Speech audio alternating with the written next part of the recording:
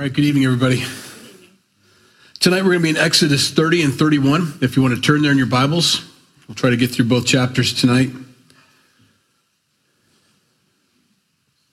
And we'll pray and get started. Lord, we thank you for the worship time, the singing that we've had, the kids being taken care of and taught your word. We thank you that we're able to study your word tonight. And we pray that we'd receive everything you have for us. Individually, we pray that your Holy Spirit would just pinpoint and speak directly to us and exactly what we need for tonight and for this week to grow us, to make us more mature, to even more steadfast than we have been. And that's our heart. We just want to draw close to you tonight and be as close to you as possible. As we see the days getting stranger every moment, we look up for our redemption draws near. We're excited, but we want to go out with a bang. You know, we want to really impact. And so help us to learn everything we have or need tonight to do that, to represent you properly, to be bold, on fire, full of your love, your grace, your mercy. I love that line tonight that we sing of your mercy after we've received it. That's going to be our song. And the world needs to know that. And so, Lord, help us to just get geared up tonight. In Jesus' name, amen. Tonight we start with the altar of incense as we've been going through the tabernacle and the construction of it. And on Sunday, of course, we're doing the temple. And the altar of incense represents the prayers being offered up and to the Lord. There's going to be this constant smoke filling the chamber, filling the tent itself. And then it would eventually and sometimes waft outside that front curtain, you know, and they would see that and that experience, that smell. It should permeate, you know. It should absolutely permeate. When you walk in to the temple itself, or the tabernacle itself, it should just not overwhelm you, but it'll be just such a obvious, beautiful fragrance to you. You just know by it that you're in the presence of the Lord. That's what the idea was behind this. And that's what the idea is behind prayer for us. It should be an obvious, natural thing for us to do, to pray to the Lord, to talk to him. And when we do, we should have that natural response that comes from spending time with the Lord. It brings us peace. It gives us comfort. It's the only place we can get that. It should be very familiar to us, but very different from everything else in our lives. And I say that because that's what he's actually going to prescribe a specific formula for this incense that cannot be made anywhere else. It's illegal to make this formula of incense, because they're going to mix certain things together, to use it anywhere else in the world except right here. So when they would walk into this place, into the tabernacle, they would smell that incense and say, that's the place, that's the thing. You shall make an altar to burn incense on. You shall make it of acacia wood. A cubit shall be its length, and a cubit its width. It shall be square. And 2 cubits shall be its height. Its horns shall be of one piece with it, and you shall overlay its top, its sides all around, and its horns with pure gold. And you shall make for it a molding of gold all around. 2 rings of gold you shall make for it, under the molding on both of its sides. You shall place them on its 2 sides, and they shall be holders for the poles with which to bear it. You shall make the poles of acacia wood and overlay them with gold, and you shall put it before the veil, that is before the ark of the testimony, before the mercy seat that is over the testimony, where I will meet with you. He puts that at the end there. That's where I meet with you. So you get the idea that the ark is on that side, then the curtain, then the altar of incense is here, and then the lamp is over here, and the showbread is over here. And so this is where they would stand, and they would offer up this incense and prayer after they've taken care of the oil for the lamp. After they've taken and put up the new showbread, they would come in and put more incense on there and let that be, and then offer up the prayers for the folks, for the people. And God says, that's where I'm going to meet you. You're literally 10 to 18 inches away from God at that point. And it's all overlaid with gold, designed for deity, designed to show that this is the Lord's place. And you can only do this here. You can't do it on a bronze altar. You can't do it on a brass one, a silver one. None of the other metals will do. It's got to be gold. It's got to be the best. It's got to be perfect. And so he describes this little box where they're going to put this incense on and what they're going to do with it. The incense represents prayers, but and I'll give you scriptures for that so we understand that throughout Scripture, that's what that means. It isn't just that God can smell that and likes, burning herbs, which is all incense is. It's symbolic. Everything's symbolic in the tabernacle. Everything's symbolic in the temple. It's all designed to show Christ and what he does for us as our high priest, that he ever lives to make intercession for the saints. He's always praying. And so you see that smoke coming up. In Psalm 141, verse 20, let my prayer be set before you as incense, the lifting up of my hands as the evening sacrifice. And people like visuals. We like that. We need that. We need visualization. And so as you see your smoke rising up, I don't know anybody that doesn't like looking at a fire outside, that doesn't enjoy, an intentional fire. Sitting by a beautiful fire, and it's mesmerizing.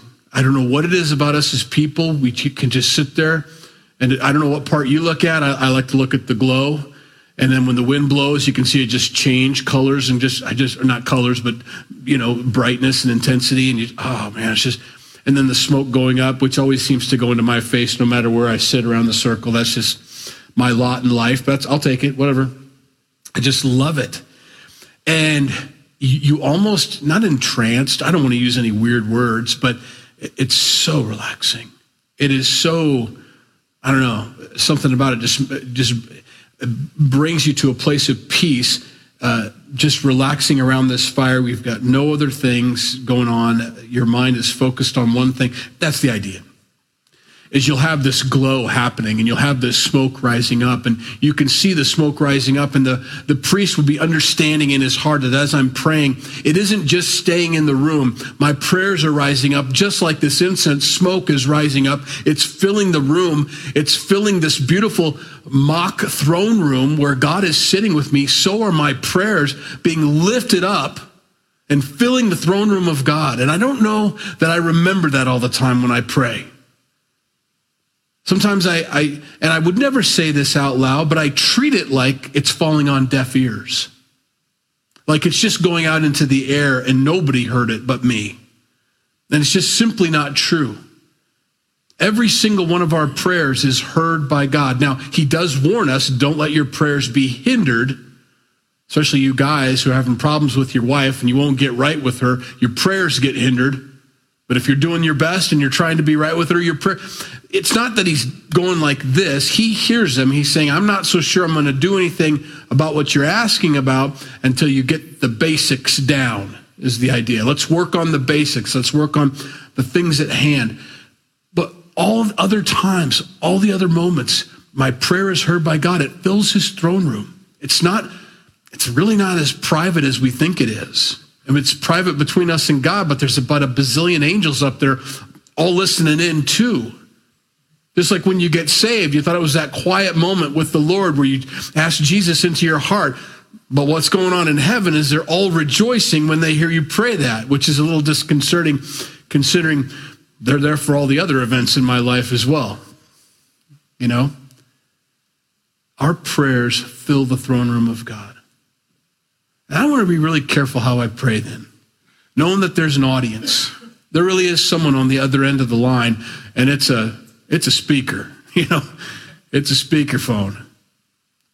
Who do we have with us this morning, John?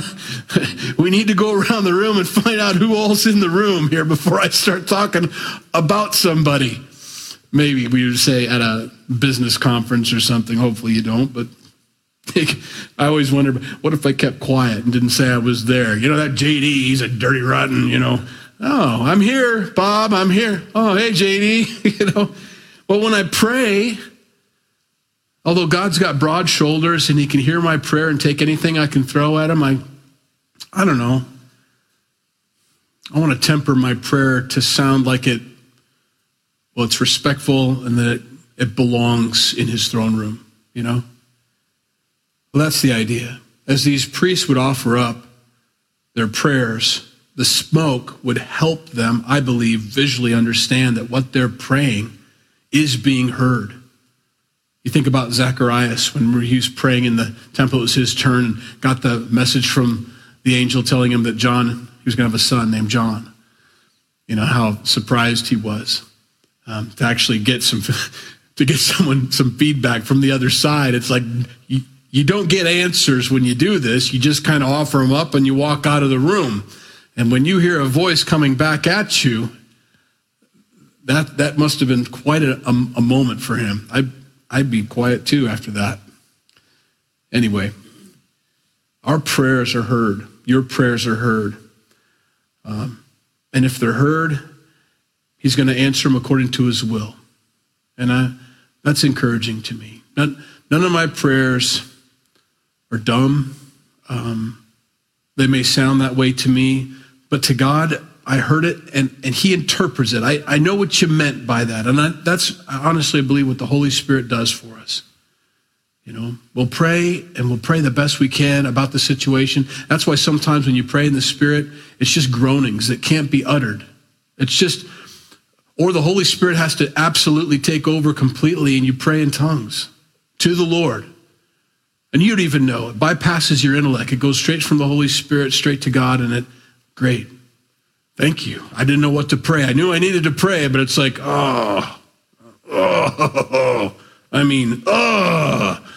And God's like, yeah, I know. You know, our prayers are heard. Revelation 5, 7 and 8, verses 7 and 8.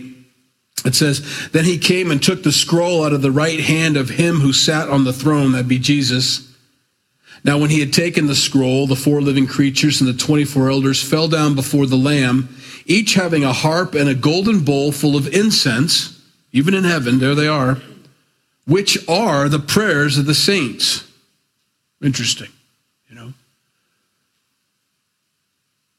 I mean, that brings a lot of questions to my mind, but one of them is, so you're collecting them. I mean, obviously. And the idea of throwing them on the fire at this time, for this season, activates them.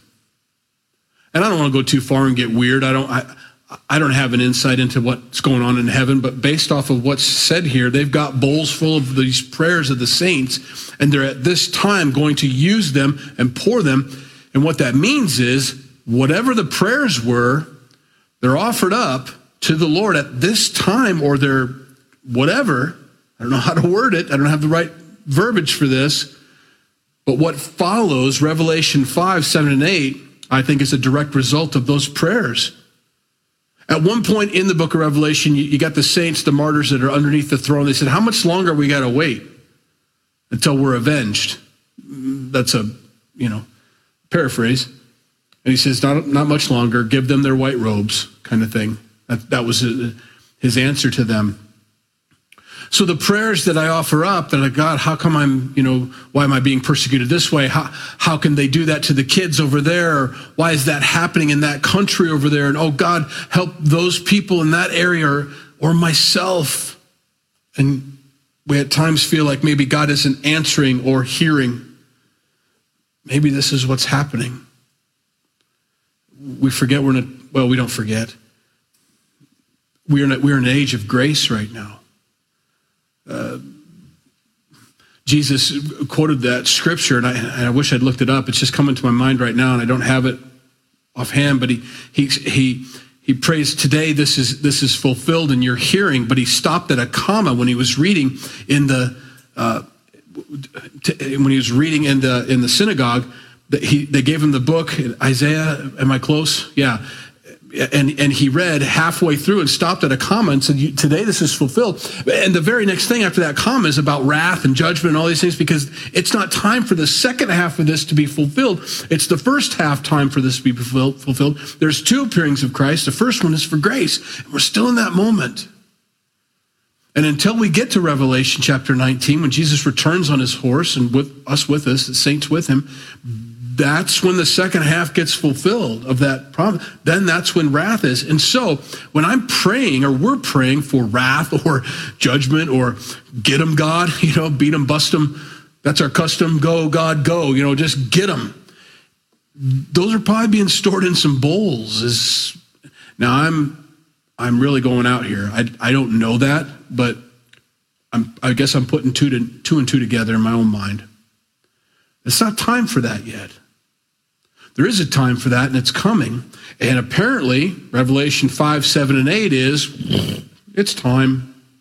The rapture's taken place. Revelation chapter 4, saints are in heaven. It's about to start the Great Tribulation period, the final 7 years for Daniel, for the nation of Israel, out of Daniel. And here comes the wrath of God over 7 years.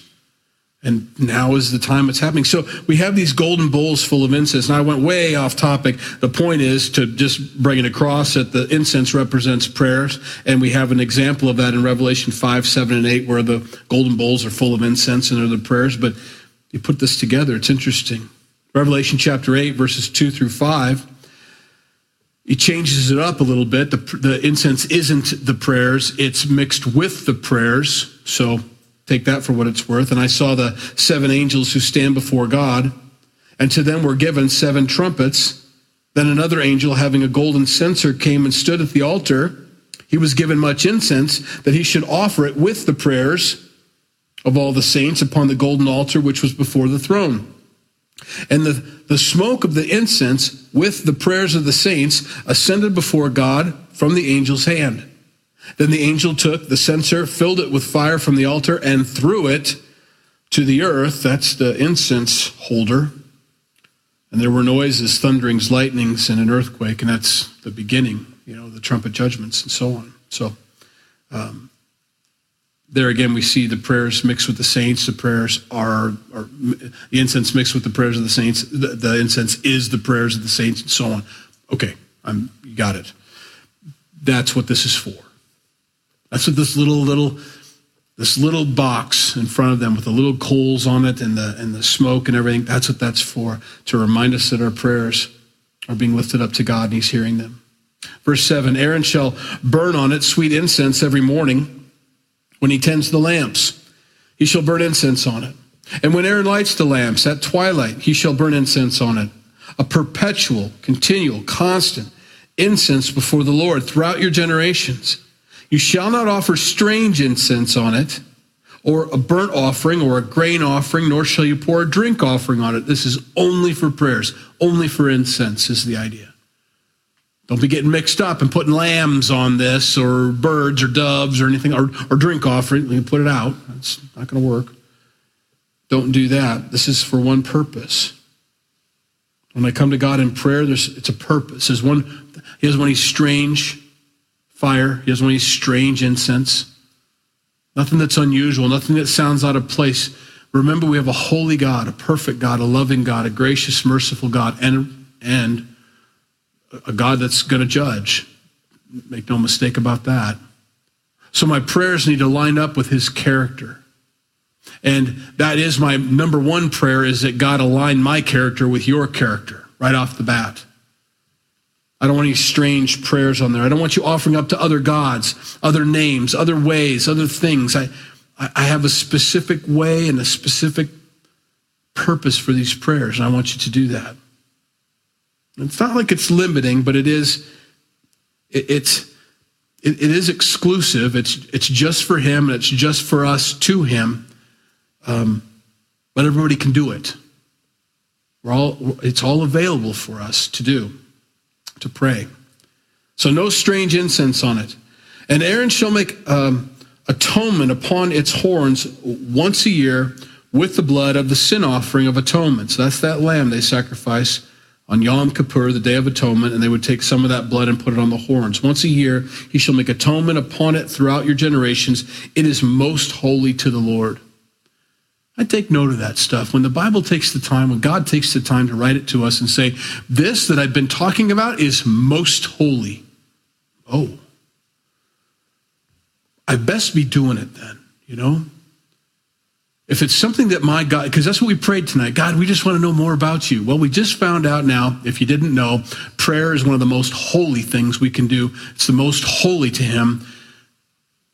Be encouraged to pray. And often, Paul says he prays without ceasing, you know. When someone comes up to me for advice or asks for some scripture or something, I'm praying because I'm a man and I don't know answers. And all I can do is take you to what God's word says or what he, by his Holy Spirit, wants to say. And so I'm instantly praying, oh, God, help. Please don't let me be stupid right now. Please fill me with whatever it is you have for this person. Bring a scripture to my mind. Give me wisdom. Give me whatever you have, a word of knowledge, a word of wisdom, something.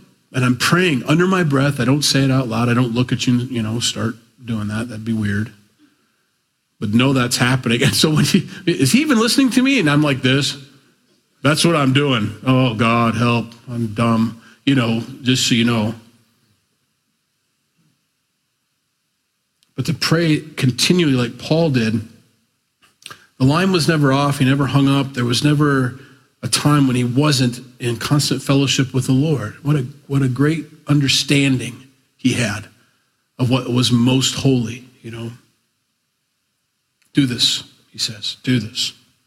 Then the Lord spoke to Moses, saying, when you take the census of the children of Israel for their number, then every man shall give a ransom for himself to the Lord. So we're switching gears. Incense is over. Now we're talking about a ransom money. Make sure they do that when you number them. That no plague among them when you number them. This is what everyone among those who are numbered shall give, half a shekel according to the shekel of the sanctuary. A shekel is 20 gerahs. The half shekel shall be an offering to the Lord, everyone included among those who are numbered from 20 years old and above shall give an offering to the Lord. The rich shall not give more, the poor shall not give less than half a shekel when you give an offering to the Lord to make atonement for yourselves. And you shall take the atonement money of the children of Israel and shall appoint it for the service of the tabernacle of meeting, that it may be a memorial for the children of Israel before the Lord to make atonement for yourselves. Again, it's a reminder. It's symbolic. This isn't them trying to reach into the pockets of the nation of Israel. This isn't how they got their maintenance fee out of them on the tabernacle. They'd be reminded that you're counted, not for the purposes like David did at times and other kings did them when they got punished for counting. This is different. You're counted among my people. I count you among my children. You're mine. And you give this half shekel, no matter who you are. Naked you came into this world, naked you'll leave, is the idea. Everybody's equal in the sight of the Lord. Rich or poor, whatever, male or female, everybody pays the half shekel, gives the half shekel to symbolize and to show the redemption, the ransom that has to be paid for each person. And that's a physical reminder. Just like we see the smoke rising up, reminds me that my prayers are heard. Just as I hand this half shekel in and it drops in with everybody else's, I'm good. I'm with the Lord. I'm redeemed. I'm bought. I'm paid for. It was just a symbolic thing that he counts me among his people. Some of the things he does, you kind of wonder, well, if he's a God that has a cattle on 1,000 hills and he doesn't need any money from us, he sure does get a lot of money from us. I don't understand this, you know. Well, it's for us. It's always been about us. It's always been about us understanding. The tithe that we talk about, the 10% that's in the law, that's just, it's symbolic. He absolutely does not need our 10th. He doesn't need it at all. He never has.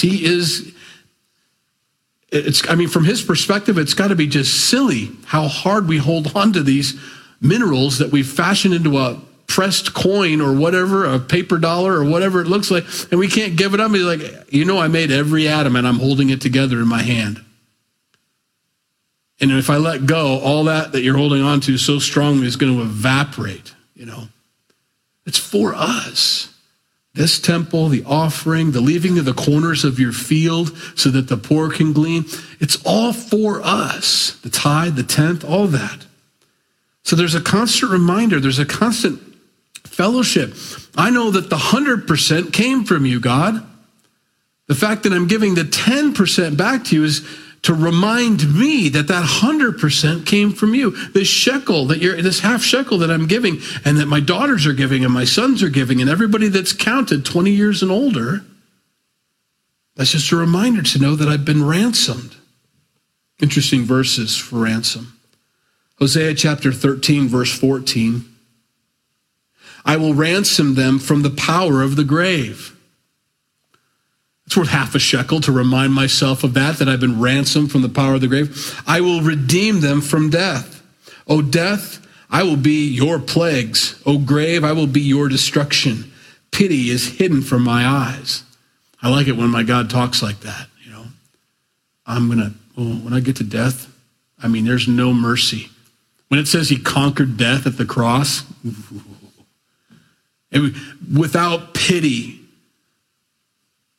I'm tired of you taking my people, my children, the ones that I count so valuable, the thoughts are as the sands of the sea. They're precious towards all these people. I'm so tired of this grave taking my people. I am just going to annihilate it at the cross and rise from the dead. Beautiful, you know? And so I love it how he words that. And the prophet Hosea gets to write that down. He's going to ransom them from the power of the grave. That's what that half shekel shows us. I will redeem them from death. O death, I will be your plagues. O grave, I will be your destruction. Exclamation points. God's yelling at it. Sweet, you know? Pity is hidden from my eyes. You know, pity. Pity the fool. Matthew 20. I don't know. Yeah. Matthew 20, 27 through 28. And whoever desires to be first among you, let him be your slave, just as the Son of Man did not come to be served, but to serve and to give his life a ransom for many. That little coin, that half shekel, reminds them of their Messiah. At this time, they didn't know the name Jesus, but at this time, they're looking for their Messiah, but it's Jesus. That little half shekel is what he did for us, a physical representation of us being purchased. Beautiful.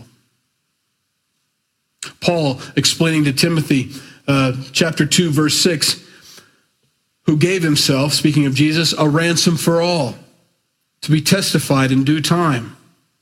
See, to these guys, to these Jewish guys, they understood this. They've been given this half shekel every year, all the time. Every time they're kind of doing it, constantly reminding, smoke, sacrifice. It is ingrained in these guys. And so when Paul begins to share this with them, honestly, the light bulb's finally coming on for a lot of these folks.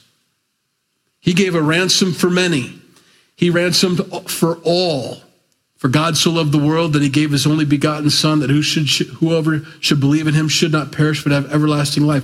For God so loved the world, all y'all, you know. It's beautiful. In Isaiah 35:10, our last one here. And the ransomed of the Lord shall return and come to Zion with singing, with everlasting joy on their heads. They shall obtain joy and gladness, and sorrow and sighing shall flee away. That's us coming back with them, the ransom, the purchased, the redeemed, however you want to word it. We come back with them, and we'll return to Zion. It's exciting, you know. So that's what this half shekel meant. It's not them trying to, but we're going to use it for the temple or tabernacle at this time, but it's meant for atonement. It's meant to remind. The bronze laver is our next subject. Then the Lord spoke to Moses, saying, you shall also make a laver, or a basin, you know, a wash basin, of bronze, with its base also of bronze for washing. You shall put it between the tabernacle of meeting and the altar, and you shall put water in it. For Aaron and his sons shall wash their hands and their feet in the water from it. When they go into the tabernacle of meeting, or when they come near the altar to minister, to burn an offering made by fire to the Lord, they shall wash with water, lest they die. So they shall wash their hands and their feet, lest they die. And it shall be a statute forever to them. to him and to his descendants throughout their generations, that washing.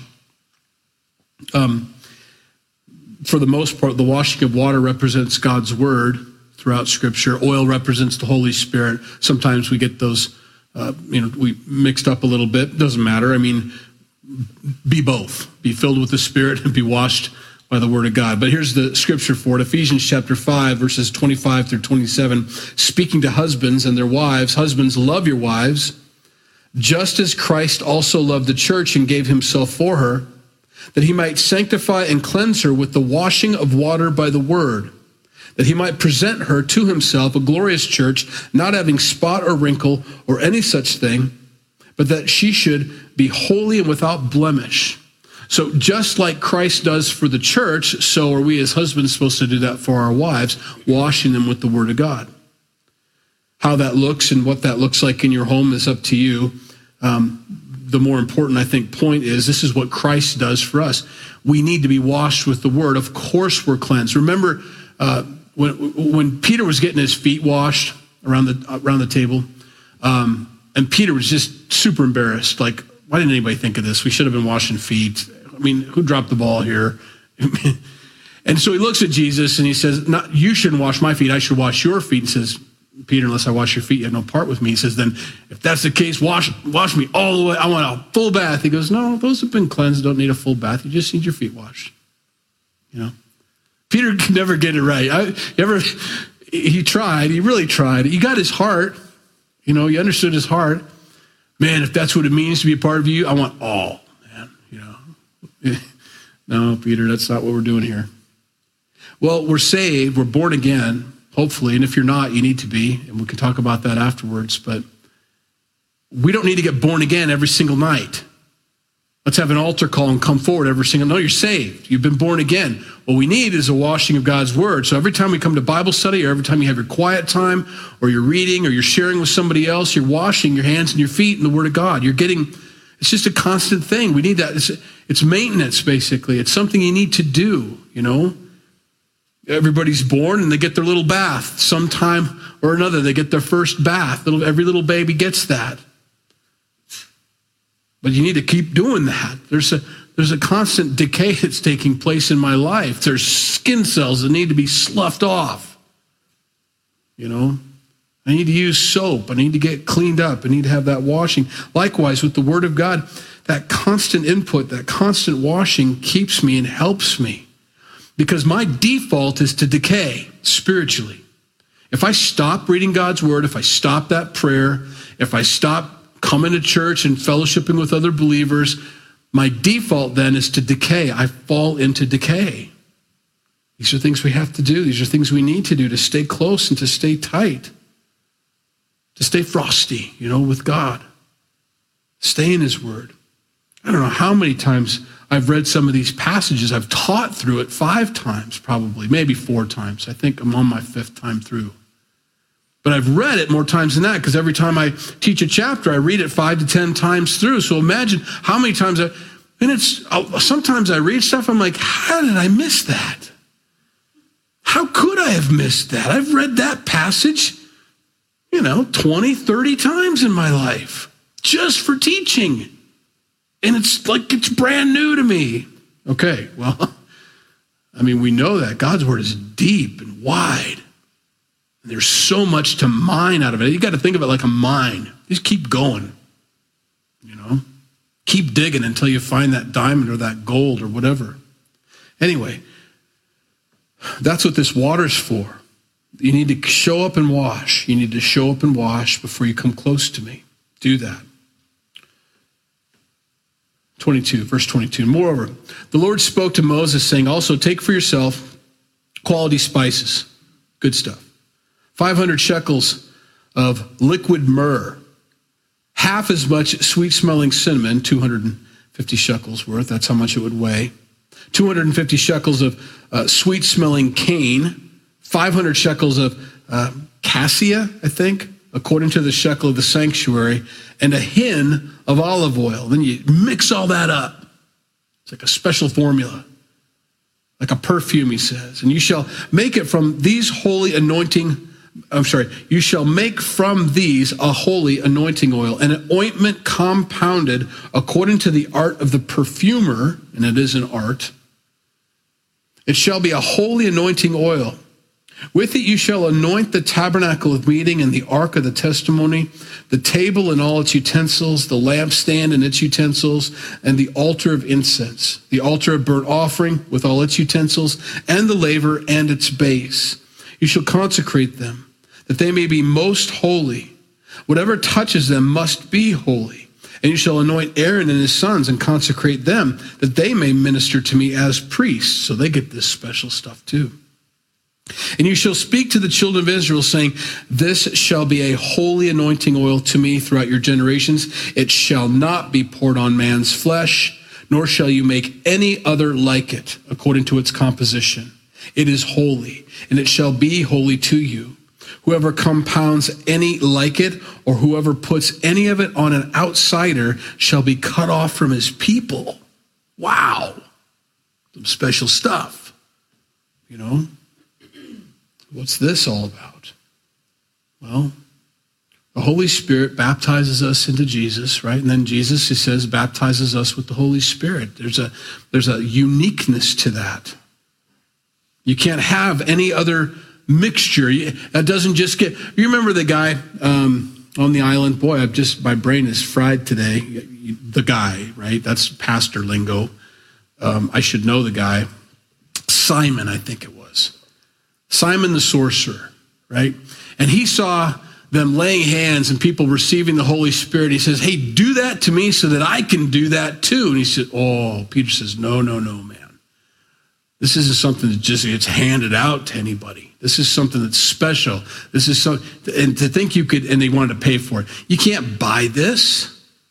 And I think that's what he's getting at here is this is something that's beyond contraband. There's no black market for this mixture. If I smell that smell on anything other, if I see that oil on anything other than what's God's and belongs to him, you're done. You can't do it. It's specific for me. And I bet this all complemented itself, you know? You can get kind of overwhelmed with scents and smells sometimes. We live in kind of a world like that. And you really don't want to mix like fruit and patchouli or something like that. You know, it's just a weird marijuana orange smell or something, you know. Sorry if you wear patchouli, but no way around it. You smell like pot. I always look at you funny when you know, that person needs Jesus. No, I'm kidding. But some smells just don't go together. But I'm imagining, this anointing oil and then this incense going up and all the scents. I bet it was amazing. You know, I think about, this is off topic, but there's been a lot of that tonight. But like music, you've got an octave and you've got the same notes, and yet people can bring these things together. Good people, smart people that have been gifted by God can compose and pull these notes together. I mean, I could play the same notes. It would not go well together at all, but they can, you know, and they pull that all together. And I would imagine some of these smells and all would just perfectly complement themselves, you know, just go together. It's like, oh, that's right, you know, ooh. And so you'd walk into this beautiful temple, the tabernacle, depending on what season we're in as far as the nation of Israel goes, history-wise. You walk in and you smell this smell. It's like, man, only here. And I bet it was such a thing that people would want to get close and, you know, by the white curtain at this time or whatever. And oh, yeah, you know, I love that. I bet it just drew people. I think that's a guess, but that's my guess. 34. And the Lord said to Moses, take sweet spices, staked, I don't know, and onycha and galbanum, and pure frankincense with these sweet spices. There shall be an equal amount of each. So that's your ratio. Doesn't matter how much you make. Just make sure it's equal. You shall make of these an incense, a compound, according to the art of the perfumer, salted, pure, and holy. And you shall beat some of it very fine and put some of it before the testimony in the tabernacle of meeting where I will meet you. It shall be most holy to you. But as for incense, which you shall not make for any for yourselves according to its composition. It shall be to you holy for the Lord. Whoever makes any like it to smell it, he shall be cut off from his people. This is just meant for me. So don't be praying to anybody else. Only to God. I don't want to put too fine a point on it, but when we pray together, but not to each other, dead or alive. This incense is meant for God only. This smoke rises to him only. It's not for anybody else to smell, okay? And so we don't pray to dead people to pray for us. You pray directly to the Lord. Jesus went through a whole lot of trouble for us to have access to God, to be the mediator between God and man. We don't need any other mediators. We don't need any other paths. We don't need reinforcements. Man, we can go directly to the throne room of grace in time of need, anytime. And Jesus ever lives to make intercession for us. And to think that I might need extra help. That incense of my prayers are meant for Jesus or for God, and they know who I'm talking to when I do that. You know how you get mixed up? Oh, dear Father, heavenly Jesus. You know, they know. They know. They're not going, is he talking to you? Is he talking? No, they get it. You know, they get it. They understand that we're dust. We do our best. But just them, just God the Father, God the Son, God the Holy Spirit. It's all meant for God. It's all meant for him. And he's the only one for that. And so, yeah, we're not going to get the second chapter done. That's all right. That's all right. You know, if you don't know Jesus tonight, and I always assume that most of us do. It's a Wednesday night. But if you don't, and you're still thinking about it, and you're wondering, and you felt that tug on your heart tonight, because you'll have that. And if you are a believer and you know what this is like, please understand when you're ministering to people just like we were tonight, they're getting that tug too. It's not just you convincing them to come to Jesus. The Holy Spirit's working on them too, on the inside, and they're feeling that draw to God, that there's something I need that. You know, I need what you have. And don't be afraid to lead them there or ask them those questions. Do you want to be with Jesus tonight? Do you want me to introduce you to him? Do you want to become his disciple and a follower of Jesus tonight? Take them there, because they may be embarrassed or they may not know what to say or how to do it or whatever, but I guarantee you the yearning is there. The desire is there. Don't forget when you had that. They're having that too, and they just need someone sometimes to take them by the hand and take them to their Messiah. Take them to Jesus in prayer, you know. So we're going to do that tonight. If you feel that yearning or that desire in your heart and you've never given your life to Jesus, you've never received him as your Lord and Savior, it's all maybe been academic, or you've been to church forever and you've never actually made it personal, do that tonight. Pray with me. Jesus, we thank you for, first of all, your word. It helps us understand you and your heart for us. It draws us closer to you. It's so comforting. There's so much beauty in it. There's so much empathy and caring from your side to us. And it's just, boy, we need that. And so we thank you for what you've given us tonight. Lord, for some here tonight have never called upon you to be their Savior. They've never trusted in you and what you did on the cross and your resurrection for the payment for their sins, the ransom that needed to be paid for their sins. Tonight they want to do that. Jesus, we thank you for dying on the cross for our sins, past, present, and future. We thank you that you rose from the dead, which means that your sacrifice on the cross was accepted by the Father because death couldn't hold you. You were the perfect, spotless lamb. And that's enough. And there can never be anything added to that. It was perfect, completed once for all. And we accept that, Lord. We receive that forgiveness from you. Lord, we hate our sin. We hate our sin like you hate our sin. But we know that you have mercy. and that you have grace for us. And we receive that tonight. Help us to be just as gracious and merciful with those around us. Just as you have been with us, help us to be that to them and for them. For those that are receiving Christ as their Lord and Savior tonight, and for everybody else too, me included, would you fill us with your Holy Spirit? Baptize us afresh. Give us a fresh filling, Lord. As you see fit. I'm not demanding. We want to ask. We have not because we have not asked. And so we want to ask. Fill us afresh. We might be bold, on fire for you, not cold, not lukewarm, but on fire for you, Jesus. And sharing that with those around us, telling them about you and what you've done for them. That's our heart, Lord.